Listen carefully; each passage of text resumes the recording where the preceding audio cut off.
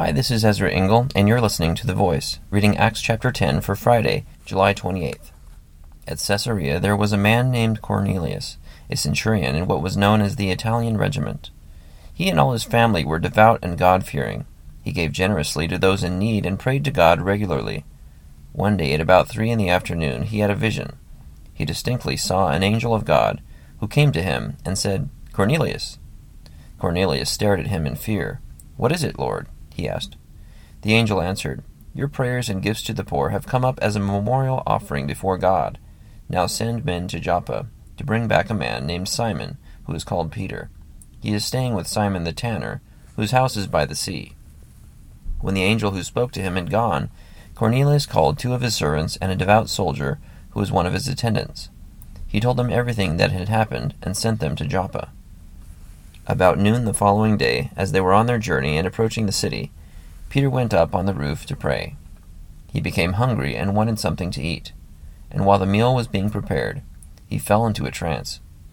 He saw heaven opened, and something like a large sheet being let down to earth by its 4 corners. It contained all kinds of 4-footed animals, as well as reptiles of the earth and birds of the air. Then a voice told him, "Get up, Peter, kill and eat." "Surely not, Lord," Peter replied. "I have never eaten anything impure or unclean." The voice spoke to him a second time. "Do not call anything impure that God has made clean." This happened 3 times, and immediately the sheet was taken back to heaven. While Peter was wondering about the meaning of the vision, the men sent by Cornelius found out where Simon's house was and stopped at the gate. They called out, asking if Simon, who was known as Peter, was staying there. While Peter was still thinking about the vision, the Spirit said to him, "Simon, 3 men are looking for you. So get up and go downstairs. Do not hesitate to go with them, for I have sent them." Peter went down and said to the men, "I'm the one you're looking for. Why have you come?" The men replied, "We have come from Cornelius the centurion. He is a righteous and God-fearing man, who is respected by all the Jewish people. A holy angel told him to have you come to his house, so that he could hear what you have to say." Then Peter invited the men into the house to be his guests. The next day Peter started out with them, and some of the brothers from Joppa went along. The following day he arrived in Caesarea. Cornelius was expecting them, and had called together his relatives and close friends. As Peter entered the house, Cornelius met him and fell at his feet in reverence. But Peter made him get up. "Stand up," he said. "I am only a man myself." Talking with him, Peter went inside and found a large gathering of people. He said to them, "You are well aware that it is against our law for a Jew to associate with a Gentile or visit him. But God has shown me that I should not call any man impure or unclean.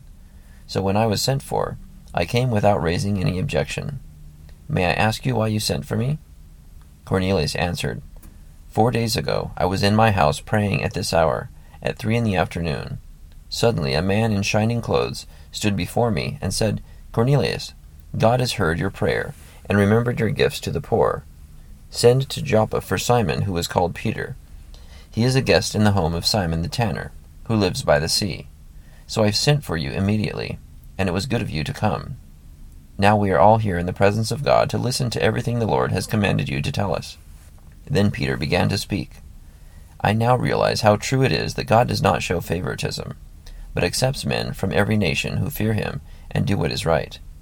You know the message God sent to the people of Israel, telling the good news of peace through Jesus Christ, who is Lord of all.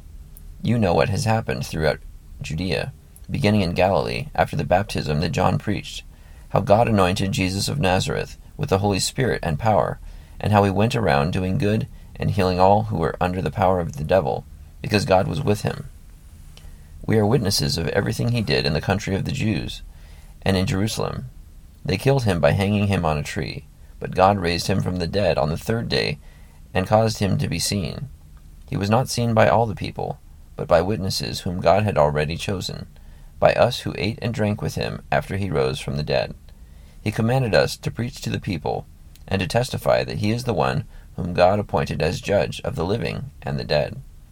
All the prophets testify about him, that everyone who believes in him receives forgiveness of sins through his name." While Peter was still speaking these words, The Holy Spirit came on all who heard the message. The circumcised believers who had come with Peter were astonished that the gift of the Holy Spirit had been poured out even on the Gentiles, for they heard them speaking in tongues and praising God. Then Peter said, "Can anyone keep these people from being baptized with water? They have received the Holy Spirit just as we have." So he ordered that they be baptized in the name of Jesus Christ. Then they asked Peter to stay with them for a few days. Acts chapter 10. So God reveals to Peter that although his tradition and the Jewish customs were that they would not visit with Gentiles, God explained to him through a vision that what God has made clean is clean. And these people needed to hear the gospel and receive the Holy Spirit, and baptism is a logical next step. Thank you for listening to The Voice.